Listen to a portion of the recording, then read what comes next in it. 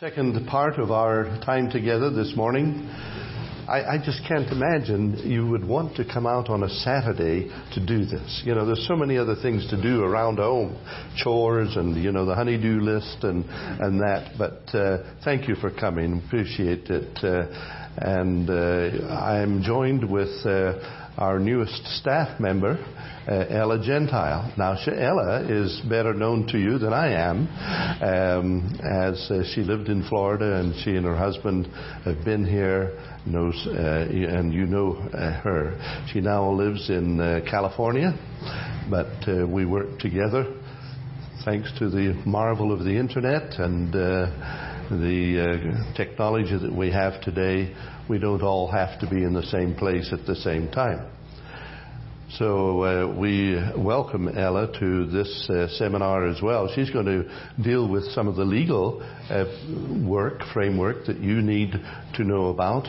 And I will also deal with some of that, but the plan giving and some of the other issues that we need to attend to.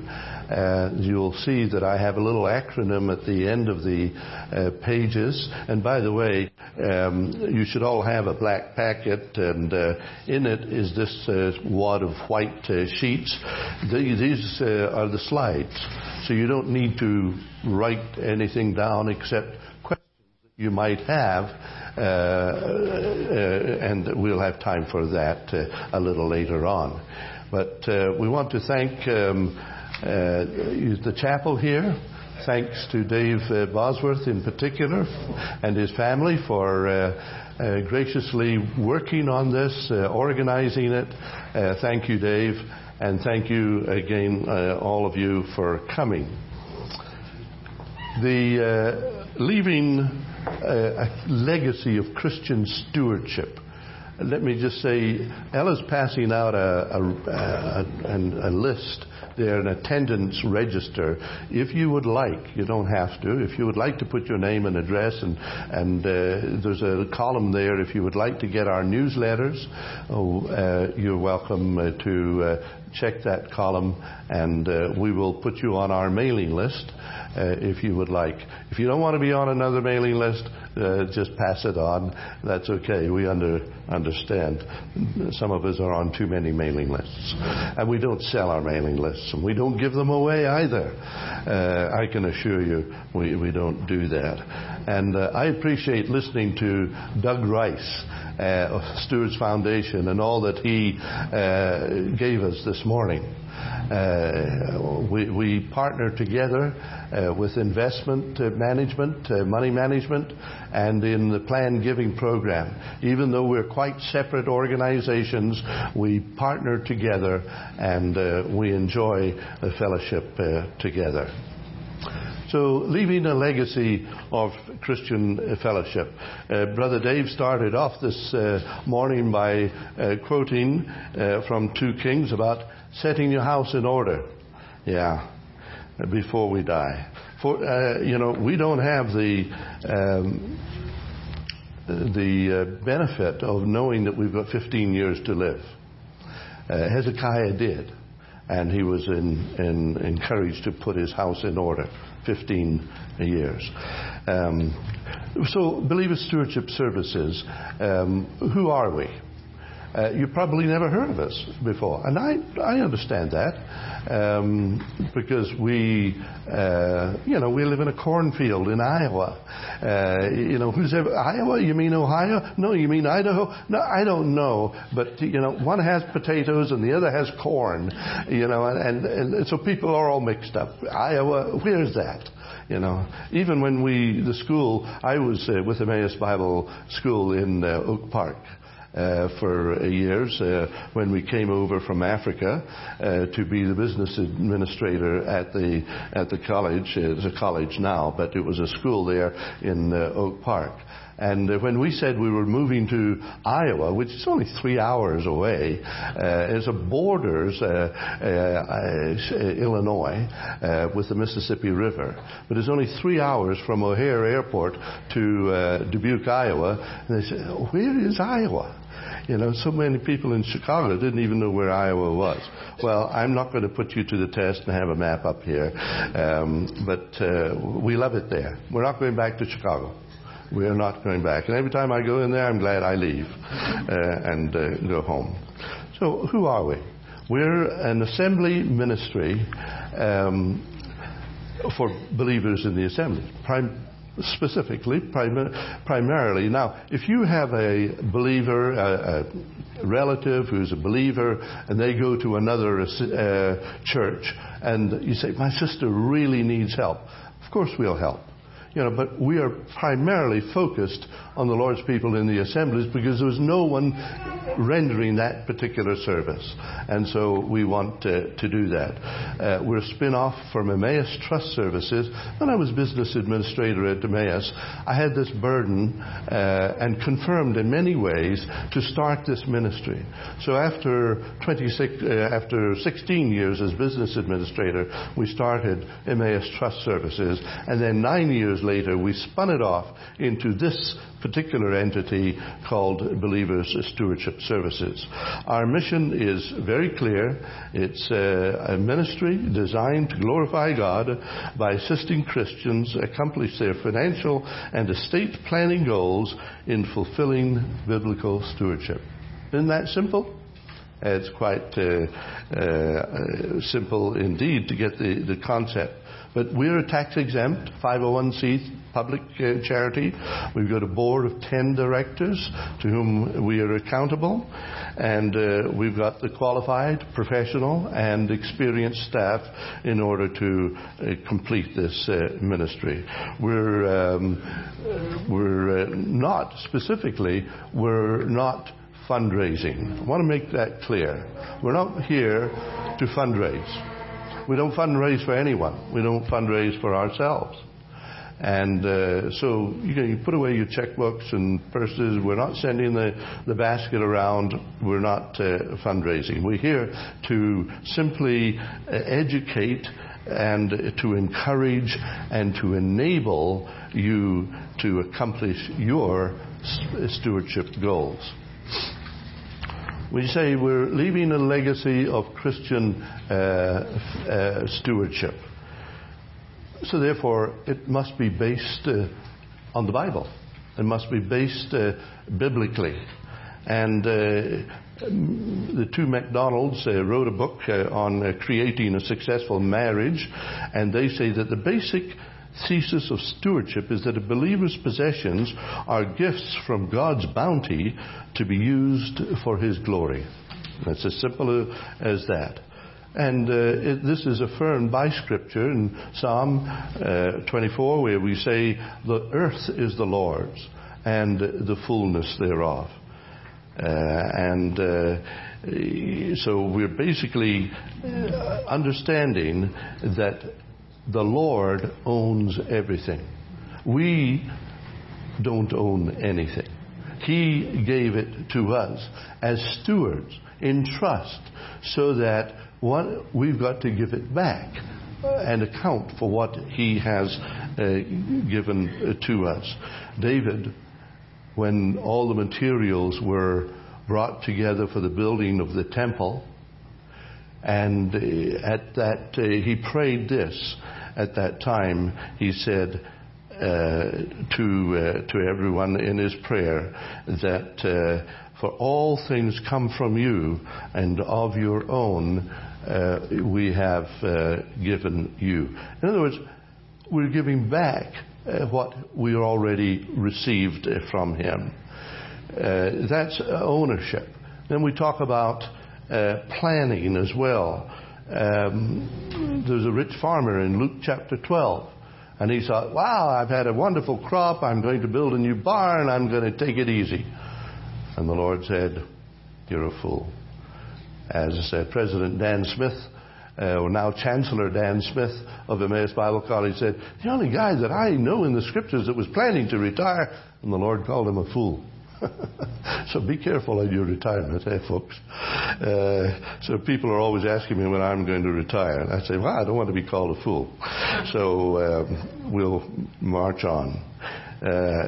In Psalm 17, it's an interesting scripture because it's kind of hidden in the Psalms there.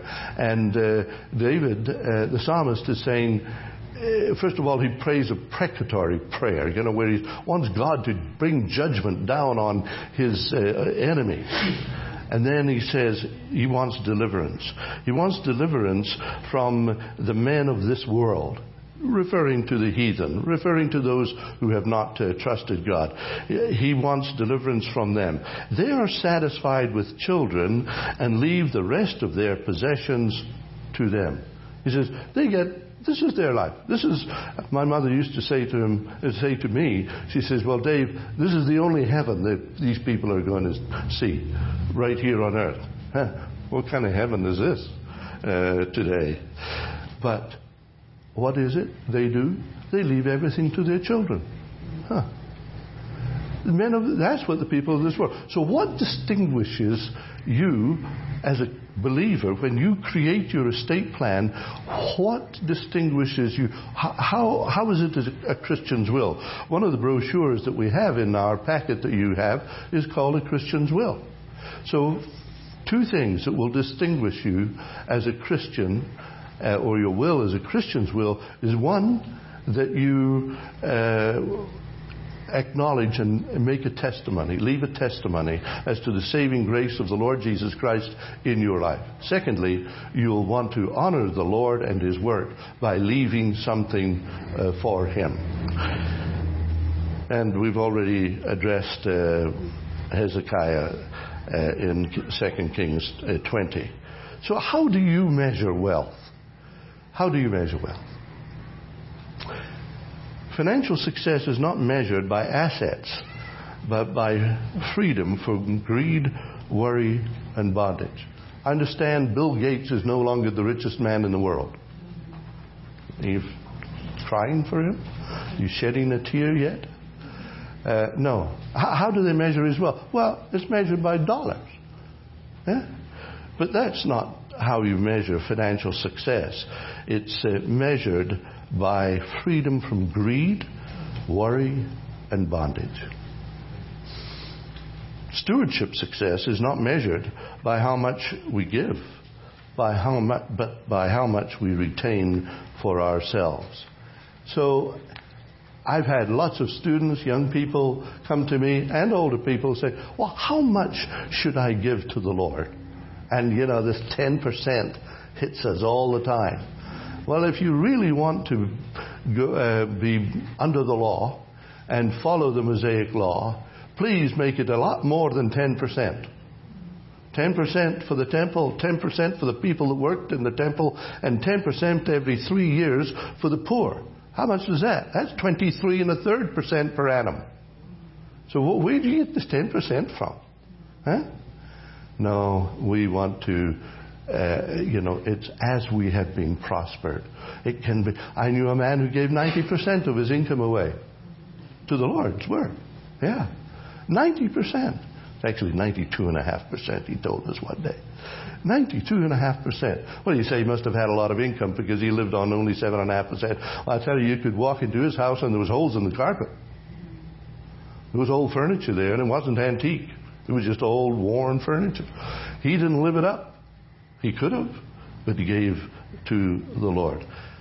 I'm going to hand over to Ella at this point in time, and she will continue with the overview that she's going to go. Biblically speaking, we have a You want this? Sure. Biblically speaking, we have a duty to give. Legally speaking, there is a way that you have to go about it. Otherwise, the law says that they will decide for you how you will pass on your assets, your wealth, your estate, your income, whatever you've acquired, whatever is in your name when you pass away. So today we're going to talk about 5 primary estate planning documents. We're going to talk about what you need to have. Folks ask me all the time, what exactly do I need to have? Bare bones, you got to have these 5. Okay? And then we'll talk about probate and will substitutes. Folks will say, hey, what if I have this other thing instead? And I'll let you know what are the ramifications of those documents or those decisions. What does that look like? And then we'll talk about 3 planned giving tools. And Dave will give you some options that BSS offers for those. Okay? So let's start with the estate planning documents. The first is your last will and testament. You probably are very familiar with this document. And it is the document in which you tell the probate court what you want to happen to your assets. And so folks will ask me, the probate court, does my will go to probate? And the answer is yes. Okay? So next to the last will and testament, you can write probate. That's where that instrument will take you. Another document that we recommend you have, so as to avoid probate, is a revocable living trust. It is a document similar to a contract that you make with yourself during your life and with your beneficiaries or your successors upon your passing. And in this document, you state what you want to happen to your assets and how they should pass on and how they should avoid probate. Okay? This document makes it so that your children, if they are minors, can be provided for, and we don't have to do an additional probate for them, a guardianship. Okay? It also will be helpful in avoiding, here in Florida, we call them adult guardianship proceedings. Yeah? So if your brain is alive, but you're mentally incapacitated, the probate court will get involved. And that's called a living probate, also known as a guardianship proceeding. We can avoid that with a revocable living trust. We'll also talk about a general power of attorney, and it's durable. So if you have one done, go home and make sure it's a durable power of attorney. And I'll tell you more about that. And we'll talk about your durable health care power of attorney. Here in Florida, it's also called a health care surrogate designation. I don't know that you all have been told this. I am an attorney in Florida, licensed in Florida and in California. I've practiced for secular firms in Florida and in California, and I've served clients for over 8 years, so almost a decade. I've got 2 kids. I have an 8-year-old daughter and a 5-year-old son, Peter, and they are my greatest goal right now. Besides the Lord and our family, this is what I do and why I do it. So there are some additional documents. If you have minor children, come talk to me. There are some additional documents that we can do for you. There are some documents, I was speaking with a young mom earlier, we can do to make sure that your kids don't go to Child Protective Services. If you are found on the side of the road and the police don't know what to do with you when there's a minor child, Child Protective Services or the Department of Health and Family will be called in, and your kids could end up in a very strange situation. We can put forth some temporary guardianship proceedings, legal documents, that will say what you want done instead. Because the mamas in this room, we have a plan. It just isn't here, and we need to make sure that it gets down in here. And then we'll also talk about your health care document, and we'll talk about your living will. How many of you do you remember Terry Schiavo? It happened in this state. We still talk about it on the other coast. We talk about Terry Schiavo. I was practicing in Tampa, Florida when that was going on, and the judges in the next county over were all recusing themselves. Nobody wants to step into that situation when it's not been decided. And so we're going to tell you how a living will makes it so that you cannot have that situation happen to you. So basically, the law recognizes these forms of your assets being distributed upon your passing, okay? Your assets are your wealth, your retirement, your bank accounts, your real estate, anything that is transferable. Okay?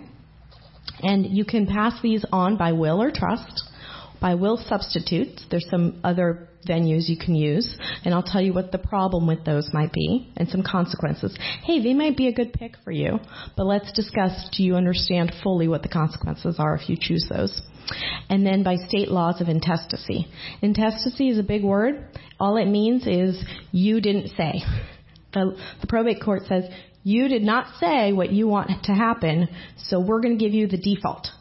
Okay? So in Florida, let's talk about what does the default look like. The next slide says non-homestead intestacy succession. It's non-homestead because homestead intestacy is even different. In Florida, you all have something that's wonderful, okay? O.J. Simpson lost his civil trial in California, and what is the first thing he did? Anybody? He came to Florida and bought a big house because we have creditor protection in Florida. We have superior creditor protection in Florida, and the homestead protection is the most superior of them all.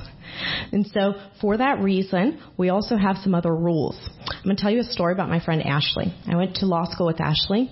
Ashley told me that her mom was trying to sell their house, but couldn't because her father had passed away without a will, and her minor sister, Mackenzie, owned part of the house.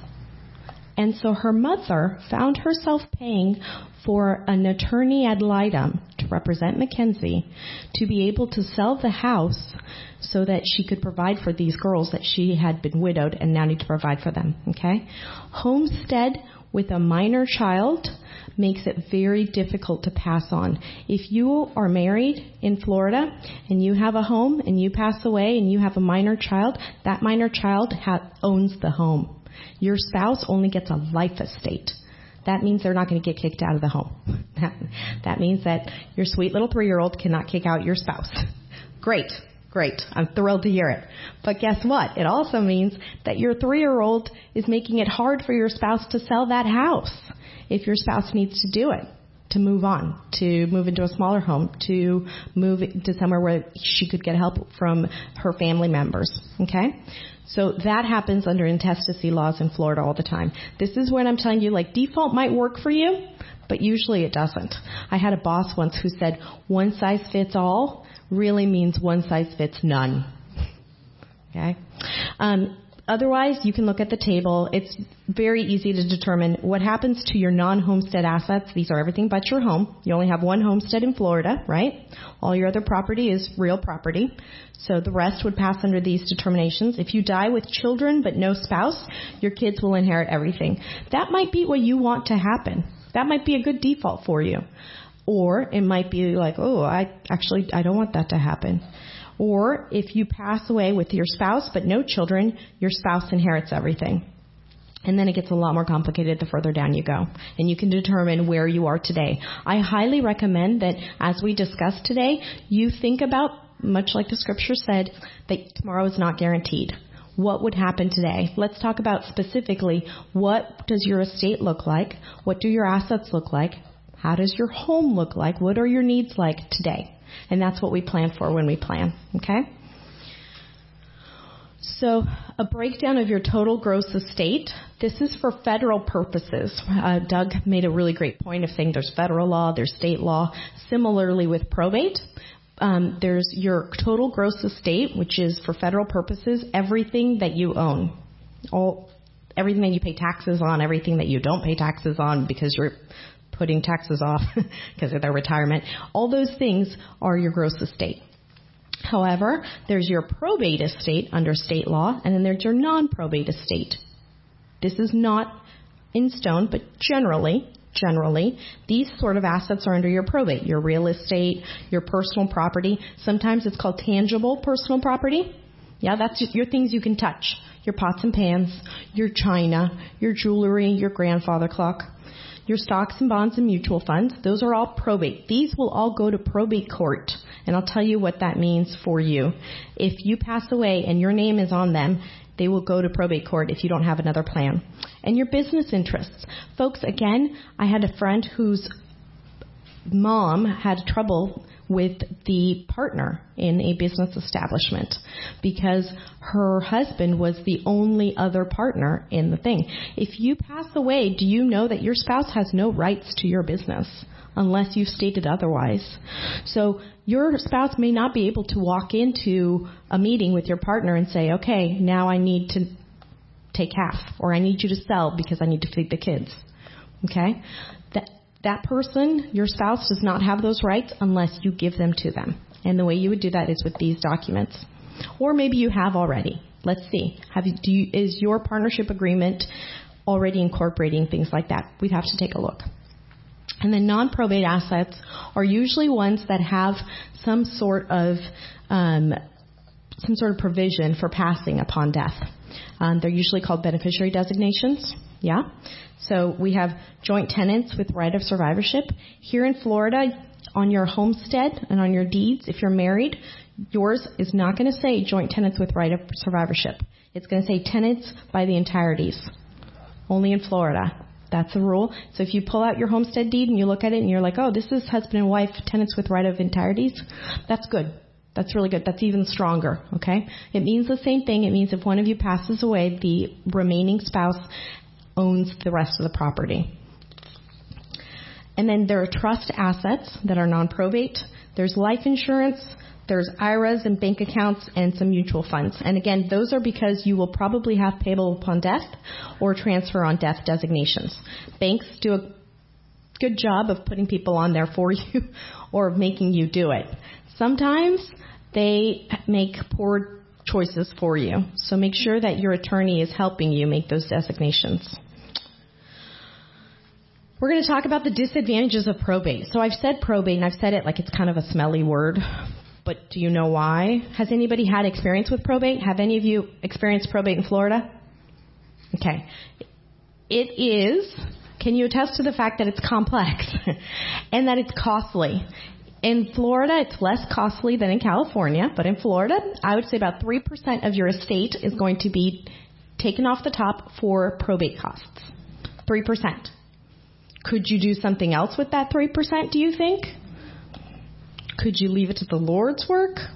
Could you fund some other sort of need with that 3%? And then there's also a lack of privacy. Did you know that probate is a public proceeding? So you can go to the courthouse and pull the will of any very famous person. One of my old bosses used to show you the will of Anna Nicole Smith and say, you know why I'm showing you the will of Anna Nicole Smith? Because I can. And you might think, I'm not her. Who's going to care that my proceedings are public? And the answer is lots of people. People who want to prey on your beneficiaries.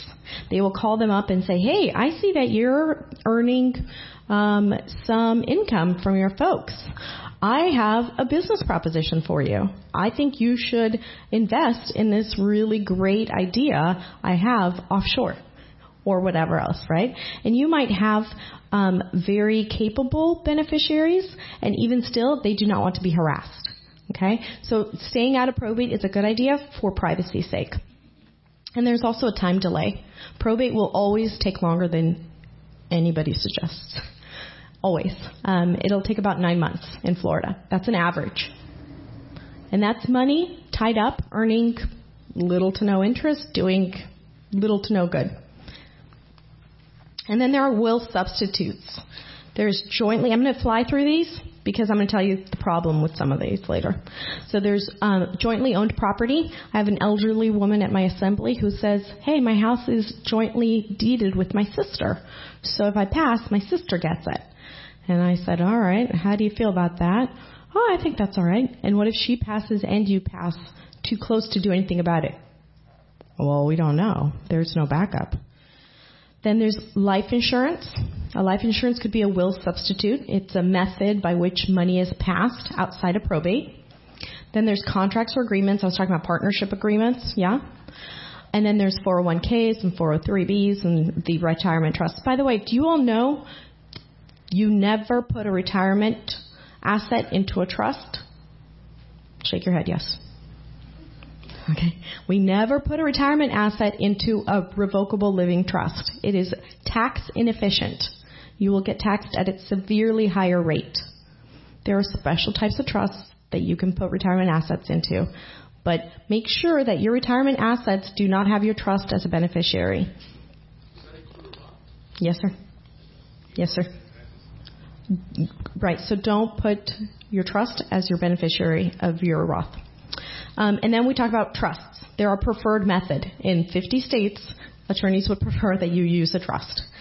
And then there are bank accounts, payable on debt, mutual funds, and brokerage accounts. These are some of the problems with joint ownership. You lose control. Folks, if you own a bank account with your sister and she crashes the car and gets sued, they can come after both your money in that account. Okay? You may unintentionally disinherit family. You might have your eldest child on the bank account with you because it's very convenient and she can write the checks. It also means that the account is hers upon your passing. Did you all know that?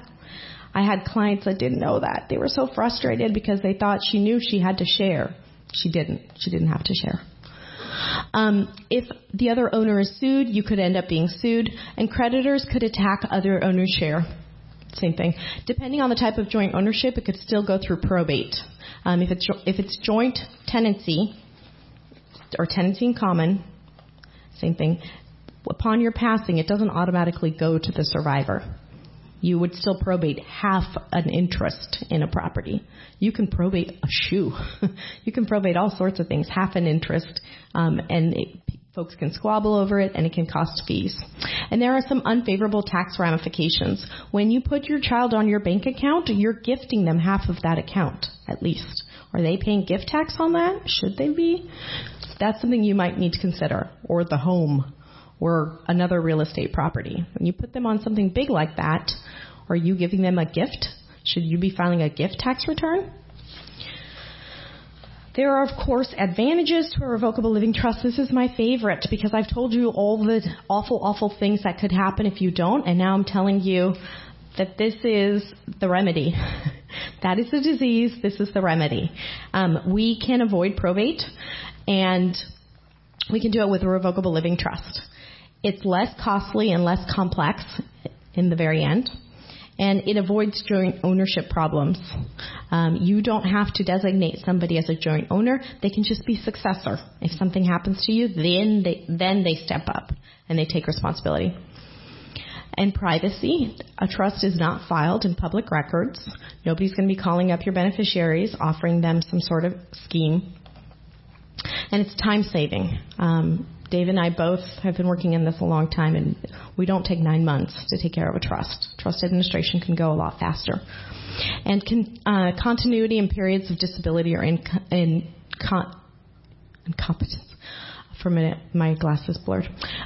So, again, this has to do with the guardianship proceedings. I had a very sweet elderly man come up to me when I practiced in Tampa, Florida, and he said, "My wife is incapacitated.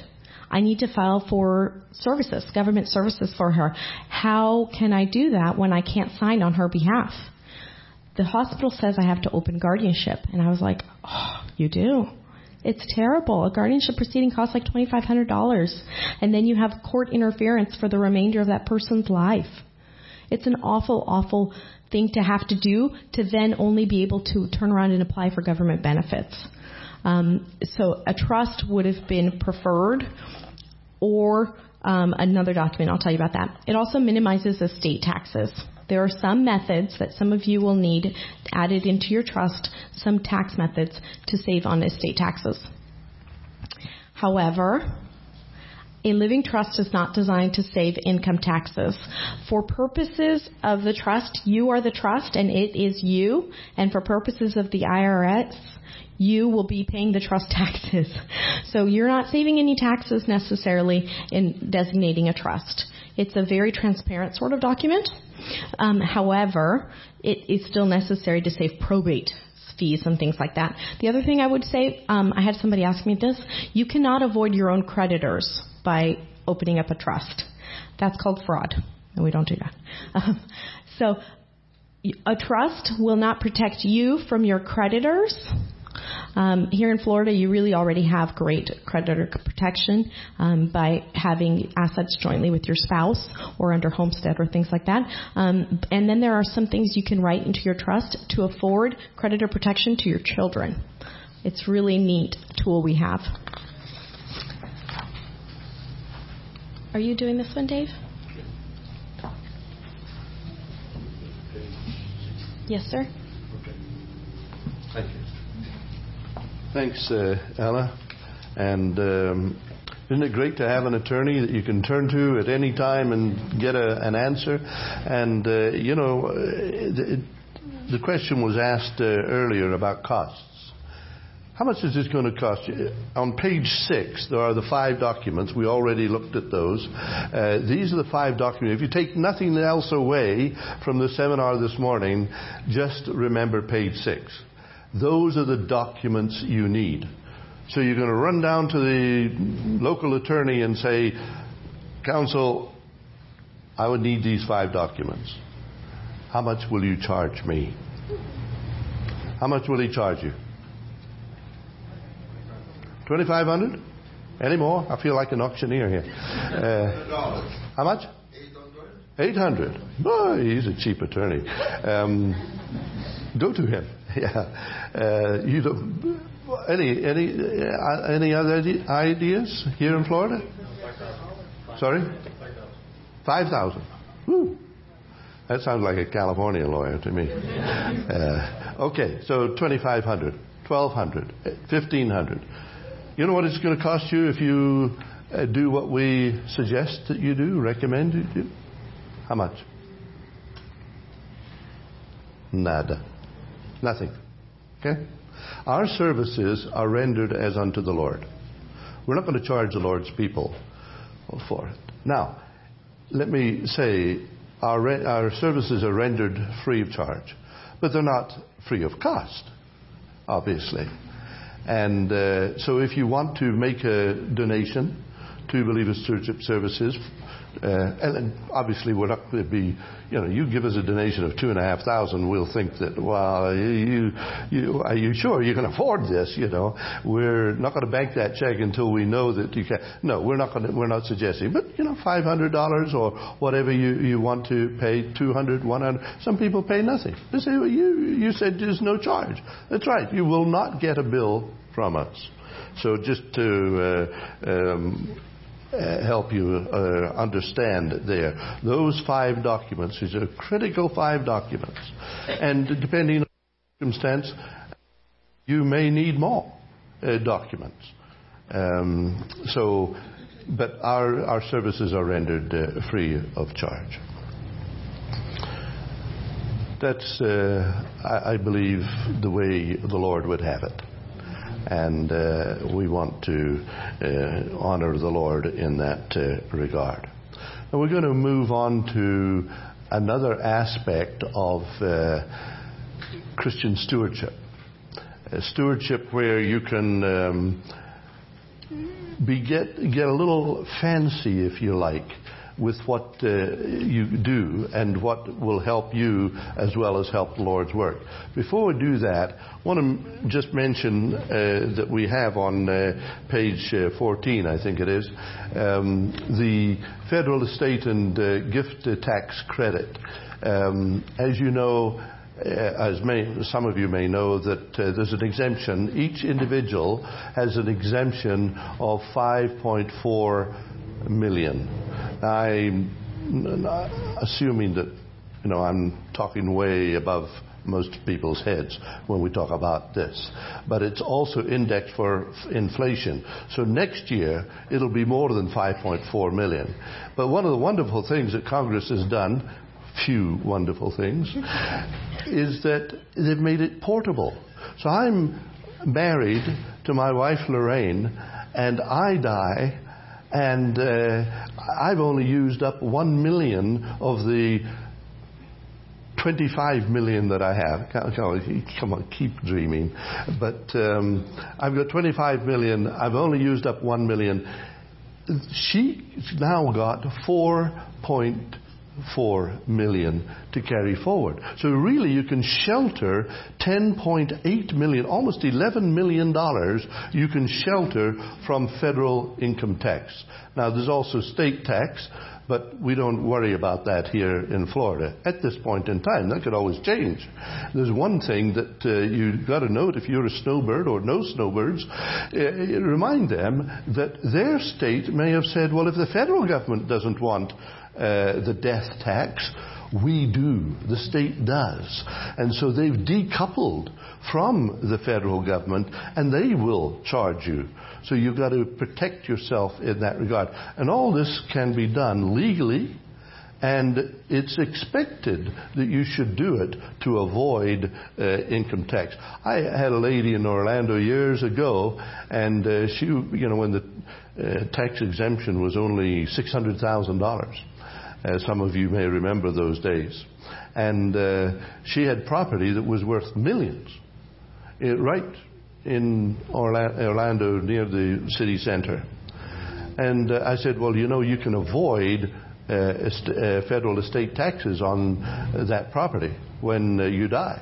She said, the government's been real good to me, and I think it deserves my taxes. I said, well, that's wonderful that you can say that of the government here in the United States. I don't know if she were alive today, she would say the same thing, but that's what she said. I said, but how well will the government use that money? And she didn't answer me. I said, well, if you give it to the Lord's work, it's an investment for eternity. It's not just an investment for a short period of time. So be careful on that if you or your friends or relatives are anywhere close to that. Now let me talk to you about some plan giving instruments. A charitable gift annuity. Some of you, if you're in touch with insurance agents, they'll have sold you an annuity. Very, very popular today. You know why it's so popular? Because it's one of the best commission vehicles that there are. What they earn is a fantastic commission. And so they'll sell it to you because of the guarantee and you can do this and do that and so on. But be careful. I'm not saying annuities, you shouldn't invest in them. But be careful and read the fine print. Be very careful. In fact, call us up. We have a certified financial planner. His name was Drew Tickey. Doug Rice was talking about him. And Drew will give you the lowdown on annuities. In fact, Fisher Investments, you may see them advertising in the paper or on TV quite a lot. They will send you a document that will give you the lowdown on annuities. Be careful with annuities. I've just had a lady in Michigan, and she put down $100,000. And it's going to be 10 or 11 years before she can get her money back without a surrender charge. Huge. In fact, the commission was 14%. And I know the insurance agent that sold her, or the investment guy that sold her this annuity, and he lives high on the hog, we would say in Iowa. High on the hog. He does very, very well. Well, be careful with commercial annuities. Here's another opportunity. It's called an annuity simply because it gives back a payment to you every year. A charitable gift annuity. So it's to a charity. It is actually a gift, but it's a gift that returns an income. And that's what we have. So you as the donor just simply give $5,000, $10,000, whatever you want to invest with the charity, and the charity will give you a payment back. We pay every we like the quarterly payments. Now, what are the charitable gift annuity characteristics? It's, first of all, an irrevocable or irrevocable gift. Unlike a CD, you can't get your money back. So that is important that some people think, well, I can get my money back in 5 years' time. No, it's a gift. It's a charitable gift. But it's a charitable gift that will give you money for the rest of your life. Actually, it will give you a current tax deduction, not for the face value, but for the actuarial value of that gift, annuity. And it's an income for life. And when we get a death certificate, then we no longer pay. I'm going to tell you about a unique aspect of our charitable gift annuity that you won't hear from another charity, to the best of my knowledge and belief. That's my caveat, counsel. There may be some charity that does the same as we do, but I'll leave you in suspense on that. A portion of the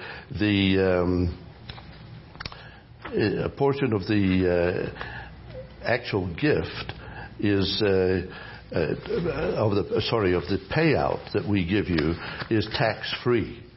Why is it tax-free? Because you're getting your principal back over your life expectancy. IRS has already decided how long you're going to live. You know that? So I'm 75 years old. They say you're going to live 11.6 years. Yeah, that's life expectancy. How do they come up with those tables? Well, every 10 years there's a census. And they look at the mortality. How many people died over time and what their ages were, and they come up with these averages. And so you're getting your principal back over your life expectancy. When you give some principal and then you get back the principal, there's no income. So that's not income. It's a return of principal, so it's non-taxable. But it's only non-taxable for your life expectancy. After that, you pay tax on the total annuity.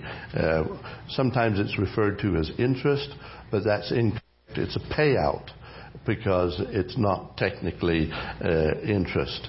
Now, the age determines your rates. Now, if there is a brochure here called Charitable Gift Annuities, and inside the brochure is a table showing the American Council on Gift Annuities, their suggested rates. And you can look up your age. And do you have one? Let's do that for a moment. Charitable gift annuities. It's a little. Sure. Little brochure, and inside is this white table. Their suggested annuity rates, and then the tables are all in there. So if you're single, just this first panel says single life. So. And it's to your nearest age, by the way. So if you're going to be 75 on Christmas Day, well, you go to 75. If it's more than 6 months, well, then you are at your current age. So if I'm 75 years of age, on Christmas Day, I get 5.8%. That's guaranteed for the rest of your life. Now, if you're married, then you go to 2 lives, joint and survivors. You can't go to 3 lives or 4 lives. It's only 2 lives.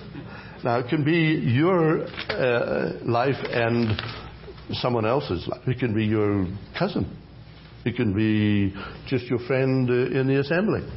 It doesn't have to be your spouse, but it can only be 2. And it's joint and survivor. So when you die, the survivor gets the whole annuity. Got it? That's pretty simple. And that's the beauty about a charitable gift annuity, is it's a very simple contract. You give money, you get money back the rest of your life, and if you die, your wife gets it for the rest of her life. When she dies, it remains with the charity. And here's the unique aspect of our gift annuities. You can decide which part of the Lord's work you want to give that annuity to. This is often used as a fundraising tool by charities, because when you die, they keep the money. we have a different perspective. We want to help the Lord's people, the Lord's work as a whole. So you can say, well, Boulevard Bible Chapel, I want it to go there. And so, voila, the elders will announce, and when they give their financial report to the assembly, that they have received this gift annuity, the proceeds of a gift annuity from Believer Stewardship Services, but it was from, and if you don't mind your name being mentioned, from Mrs. Jones. You can do it anonymously as well, if you wish. So it's a very simple way. But it may not be Boulevard. It might be, something to do with radio or something to do with higher education. It can be, Stewards Foundation, to help build more assemblies. That's what Doug was talking about. This kind of gift helps the body of Christ among the assemblies to expand and continue the work of the Lord. So we're at the charitable gift annuities. There's, you can give, for example, stock or real estate that has appreciated over the years. Question, yes, sir. It has to be a 501c3, right? When you give it, it can't be an individual who's an evangelist. That is correct. Can you repeat the question? Yeah. The question is, when the gift annuity matures, it must go to a charity. No, you're going before me. They can't designate before okay, when it is done, then you can designate that to a 501c3 alone, right? Not a individual. If you took one out, you die, it must go to a charity. Well, it goes to the charity that issued you the gift annuity. And the Believer Stewardship Services will only give to another charity, another 501c, or a church, which, it doesn't have to be incorporated. It doesn't have to have the designation of a 501c3. We encourage that. We encourage incorporation, but it must go to a 501c3 or a church. Can it be a foreign trust? If the foreign trust is a bona fide charity, it can go overseas as well. When we do that, we have to account to the government in our 990 that's our charity's income tax return. We have to account to the government that we have monitored that gift, that it's gone for the purpose for which it was given, and we have to have accounting back. And we do that. For example, there's a girls' home in Romania. I don't know if any of you remember Ron and Sue Bates. They started this home in Romania. And it continues today, helping girls, and people can donate to Believer Stewardship Services through our donor advised fund, and that then gets transmitted to Romania. But from Romania, we require their board of directors to account to us how they've done this, so that we can in turn, how they've used the money, so that we can in turn say, yes, we are monitoring what we give. So that there's no scam, there's no facade at all, that we're not giving to some terrorist organization or whatever. So, does that answer your question, sir? Yes. Good. Relatives living abroad, right? Can't do that. Relatives. Yeah, relatives. You cannot do that. You can't give to relatives. No. They would have to take out the gift annuity, but the whole emphasis is on charity and giving to the Lord's work. There are some tax advantages in here up front in the year that you give it. And of course, if you've given too much, more than 50% of your adjusted gross income, you can carry it forward for another 5 years. So you've got 6 years to use up that charitable deduction. And so we emphasize number 10 on our sheet there, that you can nominate the charity of your choice. You don't have to give Believer Stewardship Services anything. We're glad to be of service to the Lord's work. just to give you an example as to how... Sorry. Just to clarify what you said, I think, if you don't mind me just saying it. Sure. So if you take out a charitable gift annuity through some other charitable organization, at the time of your death, they basically receive all of that gift themselves.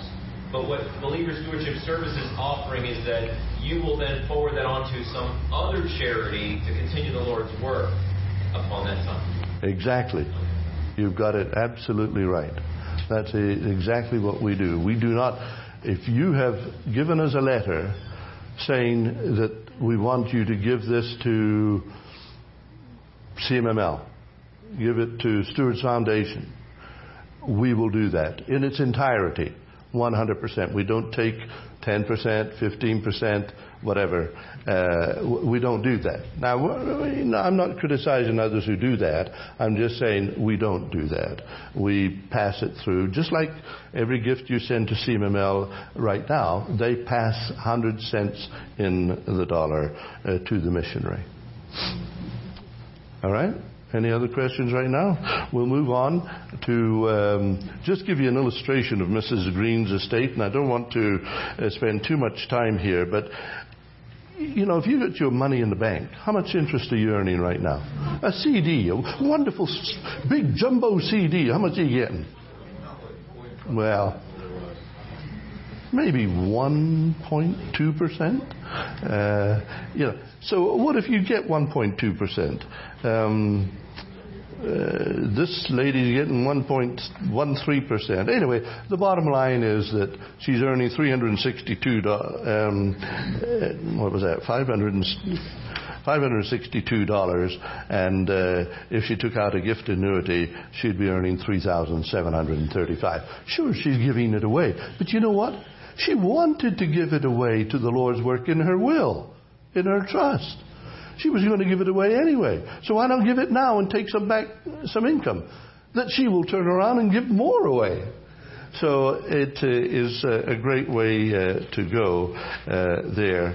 And here, the next page, we'll move on to the next page about Mr. White. He's got a problem.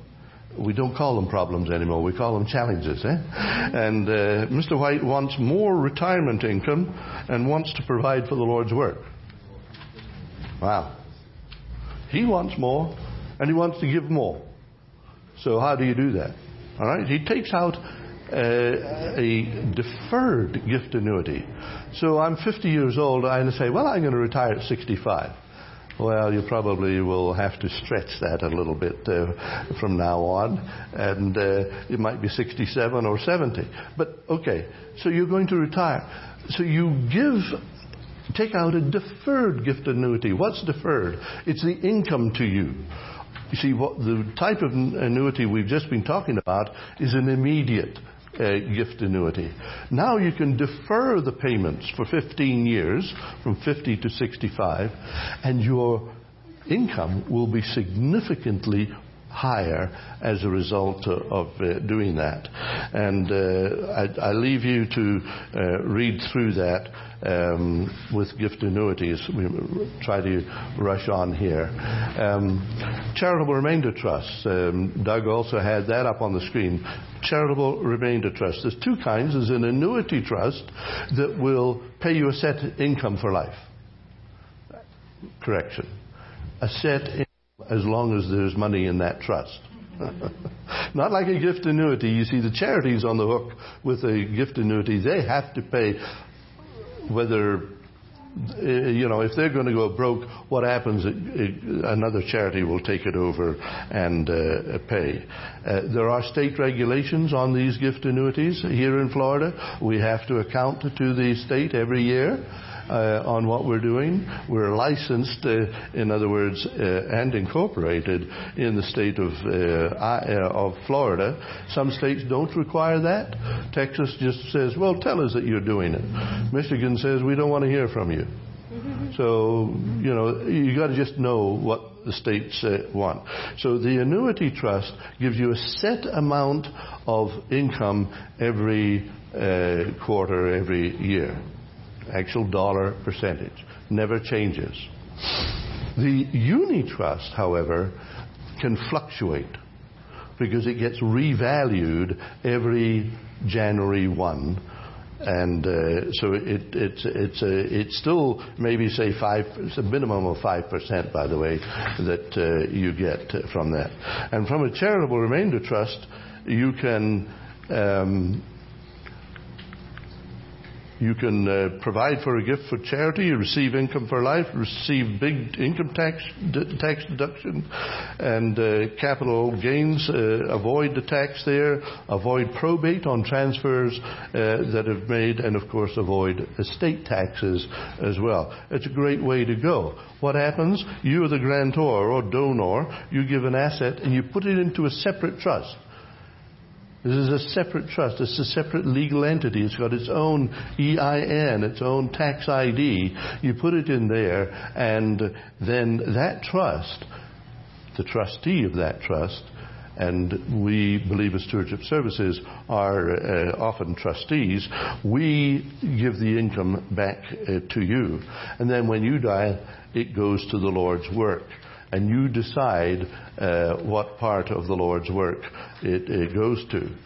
Now, you say, well, if I do that, I'm disinheriting my kids. All right? You're disinheriting your kids. That's true. So how do you re-inherit them? If you're disinheriting them, what you do is you take out a life insurance policy. Now, if it's going to be in the tens of millions of dollars, well, you'll need an irrevocable life insurance trust. Otherwise, you just take out a policy and you get the policy payable to the heirs. I just had an example of this. So there's this lady, and her husband knew that he was going to die soon, and so he buys a block of condominiums and says, dear, there's something to keep you busy when I'm gone. But, after 5 years, she finds that that's a hassle. She doesn't be bothered with the rents and so on and so on. I'm going to sell it. No, I'm better still. I'm going to give it. So she gives it to a charitable remainder trust. And then the trustee sells those condominiums, and it has all cash now. And that cash is invested. And every quarter, we pay the donor. But what has she done? It was $600,000 of condos. What has she done to her 2 kids? And they're no longer kids, but her 2 children. She's disinherited them. Well, Mom, why did you do that? Well, don't worry, dears. I'm going to take out an insurance policy for $600,000, and I'm going to make you the beneficiaries. And when I die, you won't have to be bothered with condominiums, because I won't possess them. I won't be leaving you condominiums. I'll be leaving you cash. Now, is that good? Yeah. Now, what they're going to do with $300,000 each, that's another story. But that's what she wants to do. Now, there's a whole lot of things that we can do with life insurance. And I've shown you what you can do. Let me pass that over. I mean, this is stuff that you will want to review together and talk about, and then give us a call. The best lifetime gifts to charity are those that maybe you've got capital appreciation. Your stocks have risen in value. You give that to charity. You avoid the capital gains. So mutual funds, real estate, closely held stock, and on page 24 I show you how that happens. And on page 25 we talk about other kinds of gifts, and I am going to hand back to Ella, because she's going to talk to you about a couple of important documents here that, by the way, don't be surprised if your bank says, I don't accept your power of attorney. You've been given a valid power of attorney written up by a local lawyer, and the bank says we don't want it. We don't recognize that. And I'm springing this on Ella. Ella, tell us what you would do. I'll tell you. So a durable power of attorney is a document that controls your financial and taxable and business affairs. You, as the principal, will nominate somebody as the agent to act on your behalf. They get to act in your shoes in regards to, again, your financial, taxable, and business affairs.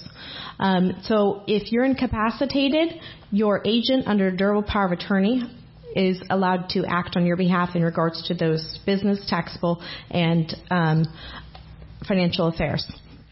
They do not act as to your body, okay? So you could designate a different person for your health care surrogate designation, okay? This is just in regards to you becoming incapacitated and needing somebody to do your banking or needing somebody to file for government benefits. Remember I was talking about that dear gentleman earlier. His wife needed somebody to file for government benefits on her behalf. This is also somebody who's going to sign your taxes. Because guess what? If you're in the hospital and incapacitated and it's April, your taxes are still due. The government still wants your taxes filed. This is the person that would sign under that. And Dave is correct. This document changes often. It's a statutory document, but then attorneys try to add additional powers to it to make sure that your agent is empowered to act in the same way that you are. However, a lot of banks feel a lot of liability, and they will not necessarily afford this document the rights that it's due. The best thing you could have is have an attorney that is going to put the spine behind this document, unfortunately. Like Dave said, lucky for you all, I practice in Florida. And then also I have this form, and it's just changed. So one of the things I would tell my clients in California is if you have a stale durable power of attorney, a document that's about 3 to 5 years old, you need a new one. Okay? Banks will not give it the authority it deserves, and they will not allow you to make big investment or other type of decisions with this document. They prefer that your successor trustee act in that capacity. They think that a successor trustee is somebody that has better credibility than an agent, and they're more likely to be held liable if they act inappropriately. Okay? Any questions? Does that make sense? So like Dave says, you can have a durable power of attorney. You can think that this is legitimate, but there are a number of things you should do in order to make sure that the banks will actually adhere to it. One is make sure it's not stale. So get a current one if you've had one that's done more than 3 to 5 years. And 2, don't allow big assets to be controlled by this document. So if you become incapacitated, don't expect that your spouse can sell real estate with your durable power of attorney, is what I'm telling you. Okay? It will not happen in Florida. It will not happen in California. And do not expect that banks will allow your agent to be able to do other big or risky ventures. It is better to have a trust and a successor trustee handle those financial affairs. The other document is your health one. Oh, excuse me. Let me forward through this. The health care one, here in Florida, we call it health care surrogate designation. And it makes somebody your agent. And that person is... Oh, I did them backwards, folks. That's okay. Listen to my words, not the screen. I apologize. So the healthcare agent is the person that speaks as to your body, okay? It's also the person that speaks as to your body while you're alive, and they're the one who's going to determine when they pull the plug. So don't make your mother your agent under your health care, okay? Your mom can't pull the plug. It's better that you have somebody who's in the medical profession, maybe a sibling, maybe a cousin, somebody who knows what your quality of life is going to be like, designated as your agent under that document. And the other thing about this document is that you should have a document what they call the living will. The living will actually gives your agent instructions. The law says that nobody is allowed to act on your behalf without your authority. And that authority has to be explicit, not implicit. Implicit means like Yeah, I think they have the right to do this. Explicit means it is in writing and it is notarized and it has all the formalities that the state requires. Okay, so in the Terry Schiavo situation, there was no living will. She had a husband, and he said, I'm her husband. I implicitly have the authority to make decisions for her. She also had parents, and her parents said, we are her parents. We have implicit authority to make decisions for her, or at least give evidence as to what her wishes would have been. And the judge heard evidence. And you might be thinking like, oh good, it went before a court. And what I'm telling you is we are trying to avoid court interference. We don't want to get into tussle with banks. You don't want to end up in court. All these things cost money and they are very tedious. Okay? So the more explicit you can be, the more powerful your documents can be, the more current your documents can be, the more you give your agent authority to act on your behalf, and you do it with all the current language that the legislature has provided in the state of Florida, the more likely that you are providing a smooth road for them so that they won't have to have somebody else interfere. Did I address that? Okay? And then I will let you finish up. Is that all right? I'm sorry, that wasn't much of a rest. Thank you. So we'll finish up by looking at the next page, page 30, which is called a donor advised fund. Donor advised funds are particularly popular today, and they are preferred to private foundations. Private foundations have a lot of administrative responsibilities, excise tax on investments, and they have to file income tax returns. A donor advised fund is very simple. It's simply you agree to open up a fund just by a simple 2-page agreement stating this is who the authority is on this fund. And you deposit some funds in there, which you get a charitable deduction for. Donor advised funds are mostly run by charities. And then from time to time, as you want to make a disbursement, you just write to the charity. Emails are acceptable.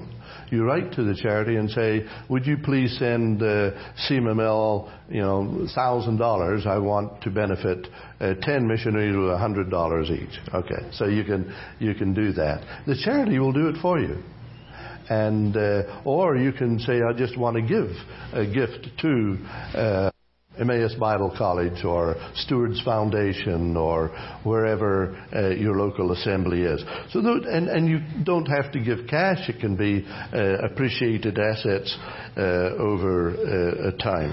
So, and there's no costs at all to this. So that is a great facilitate gifts. You wake up at the end of the year and say, the Lord's been good to us this year. We've made a good salary. We haven't given as much as we could or should have given. So we've got $10,000 to give, but it's December 31. How are you going to make the distribution? You want to give to all these charities for all these purposes. You got where's the addresses, and you got to dress up all these envelopes. One simple way is one envelope, one address. Send it to Believers Stewardship Services to your donor advised fund, and then take your time. January, February, March, April, a year later. No, I hope you don't leave it a year later. But 6 months later, you say, we give this gift. And so we send that where you have directed, and we tell them that this is a gift from the Ella Gentile Donor Advised Fund. So please acknowledge receipt to Ella Gentile. That's what the donor... How come we got back to... good grief. Where are we? Anyway, we're there. The next one.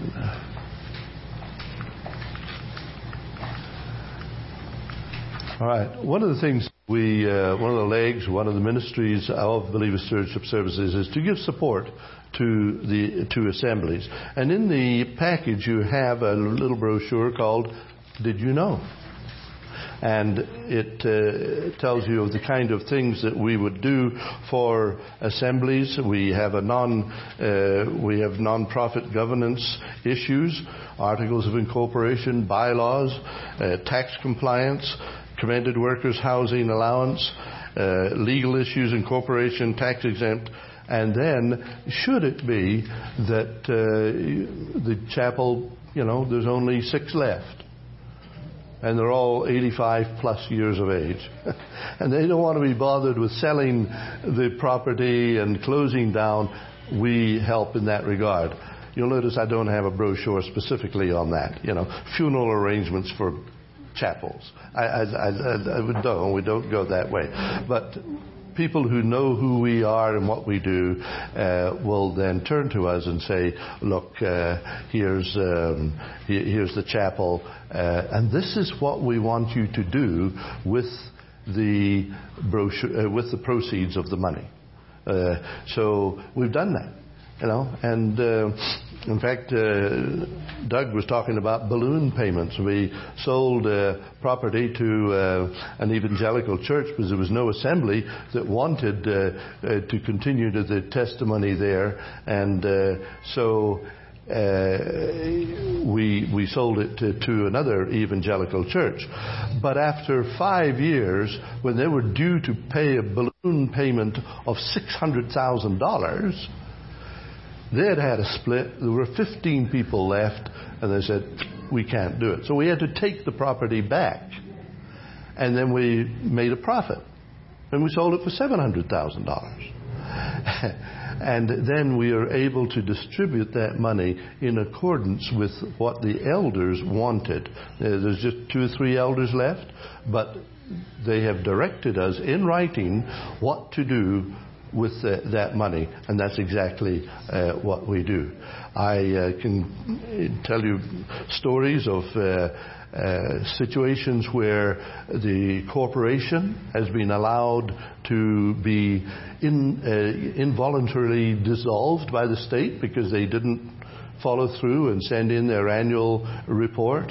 I can tell you of a horror story of an assembly that didn't know where their title deeds were, and they didn't even know who owned the property.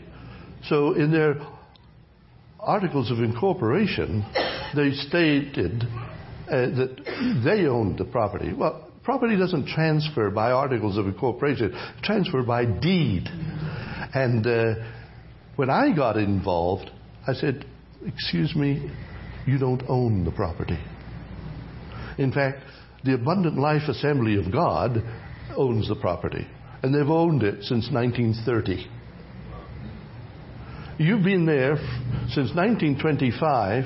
For 5 years you owned the property, but 5 years later somehow a deed got recorded and you didn't own it. But you thought you owned it. You thought you owned it for these past 75 years, and you didn't. So be careful with the administration in the assembly. It's very, very important. So we help people with the dissolution. As we also mentioned, or Doug mentioned in his report, we help with money management. BSS is a registered investment advisor. Drew Tickey is our registered representative, and we give investment counseling to people, individuals, and assemblies, and assembly institutions, and to even Bible camps. We will help with money management in that regard. So it's a serious process. It's a long process. It's not just sort of gathering them all in and selling them annuities. We don't do that. We do income tax planning for individuals, and we ask them to consider long-term care insurance. But long-term care insurance used to be somewhat easier years ago and cheaper. But there are at least 6 questions you've got to ask yourself here when you come to a long-term care insurance. First of all, your age will determine, and your health. Insurability and age will determine the premium. A period of coverage. Do you want it for just 2 years, 3 years? How long are you going to live in the nursing home? Well, you don't know, but so economically you'll have to make that decision, and so you say, well, 3 years, 5 years, whatever it might be. So you've got to determine the period of coverage. You've got to determine the elimination period. Are you going to have the insurance company pay the first month that you move in, or 6 months later? If you make it 6 months later, your premium will be reduced. What's the extent of the care? Is it going to be home care and facility care, or is it just going to be facility care? A lot of people are going for home care today, but that is getting very expensive. I have a lady in Chicago, and she's paying $6,000, a little over $6,000 a month for home care, about $200 a day. Daily rate of insurance needed. So we have to look at what money you do have. You've got Social Security, and you've got your investments and any other income that you have, and you say, all right, that comes to $150 a day, but your insurance, the place that you want to go into, the home, costs $200 a day. So you're short $50. So that's the insurance that you need. How much will that cost? We go into that, and then if it's $150 today, you know that in 5 years' time or in 10 years' time, it's not going to be $150. Despite the fact that the government says inflation's only at 1% or something like that. Every time I go to the grocery store, I think the government is lying to me. All right, final preparations. BIBLE. Basic instructions before leaving Earth. Okay. Are you ready to go? What about your funeral arrangements? No, you're just going to leave that to the elders of the assembly? Huh? A lot of people do. So I don't care. I'm not going to be here. I'm enjoying the glories of my eternal home. Let them worry about that. And so the elders have to huddle together and, get hold of the family and so on. Well, how much better would it be if you sat down and said, okay, I want to be buried. I want to be entombed. Well, I can't have both, okay? I want to be cremated, or I want to donate my body for scientific study. You make that decision. Okay? You make that decision. Don't leave it to the elders or your relatives. And by the way, if you leave it to your relatives, they'll buy one of the most expensive caskets. Oh, she deserves this, Meanwhile, you don't care. Cardboard box. I just did a cardboard box last September. You know how much it cost me? Oh, not cost me. It cost the estate. You know how much? $999 for a cardboard box. Now, I haven't gotten up the courage yet to go to see the funeral director in my town, in Dubuque, and say, look, I'm going to make my own pine box. And will you still bury me in my pine box? So I don't have to pay you anything. And I'm not paying you $999 for a cardboard box. But that cardboard box has to go into a vault. So what difference does it make?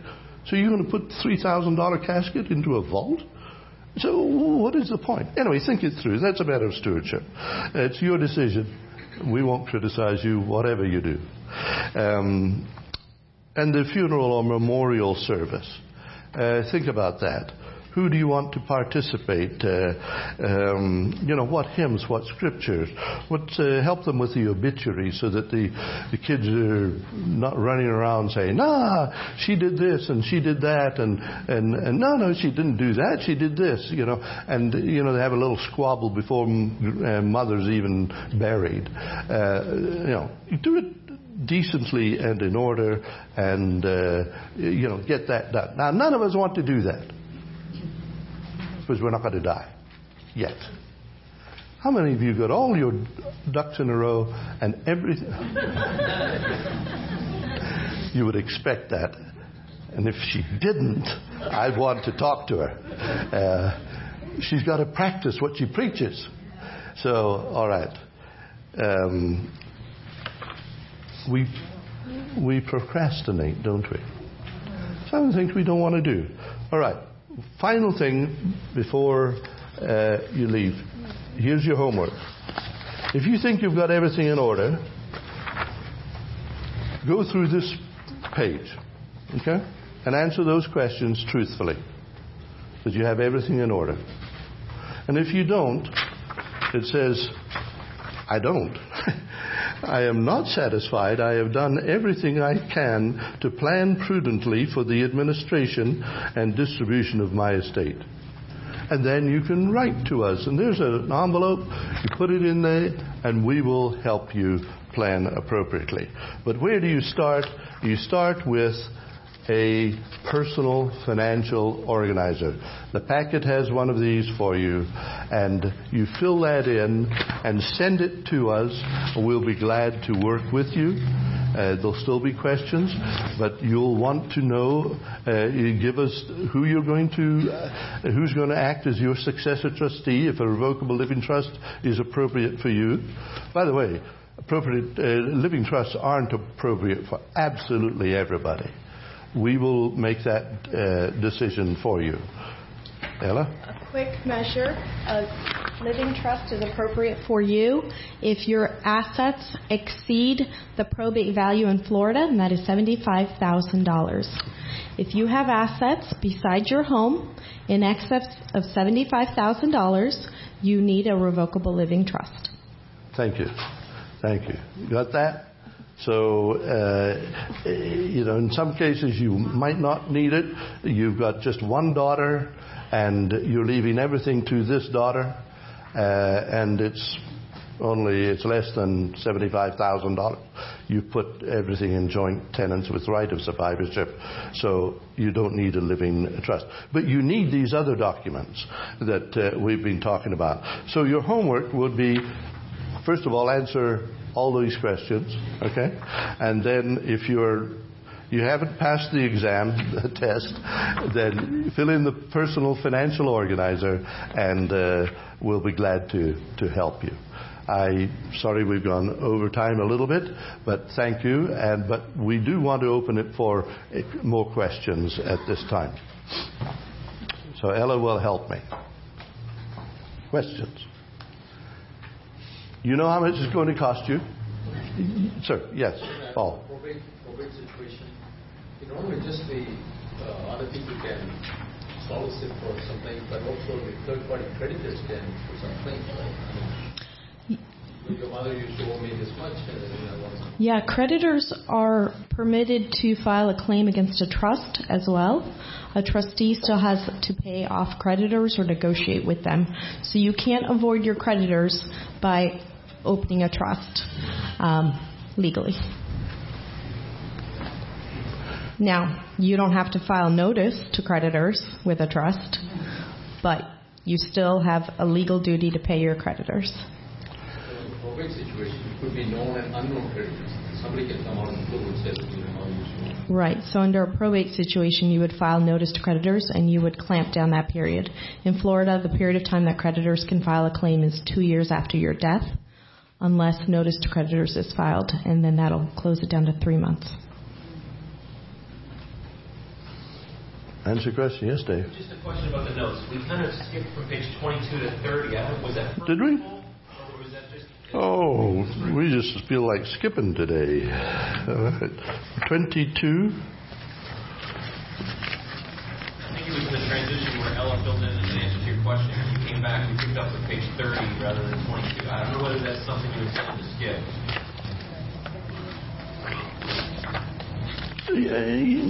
Yeah. I went very skimpily over that on purpose, thinking that, that's self-explanatory, and I just wanted to cut the time on that. Thank you. Thank you. Questions? I'd like to make a comment if I could. I happen to be an insurance agent, and I want to make sure people know that all agents are not the same. All annuities are not the same. And if that man earned 14%, he should be in jail. But the average commission is 3 to 4%. So don't get the idea that all agents after selling annuities are making that much money and at that level. It just isn't true. I appreciate the comment there. And say there are annuities that are appropriate for certain situations. So don't. And that's not a blanket statement, but there are a lot of annuities. I know of a gentleman in California who sold an annuity to an 87-year-old lady, and he got a 2-year jail sentence. And it wasn't fair, if you know the whole story. I know the whole story.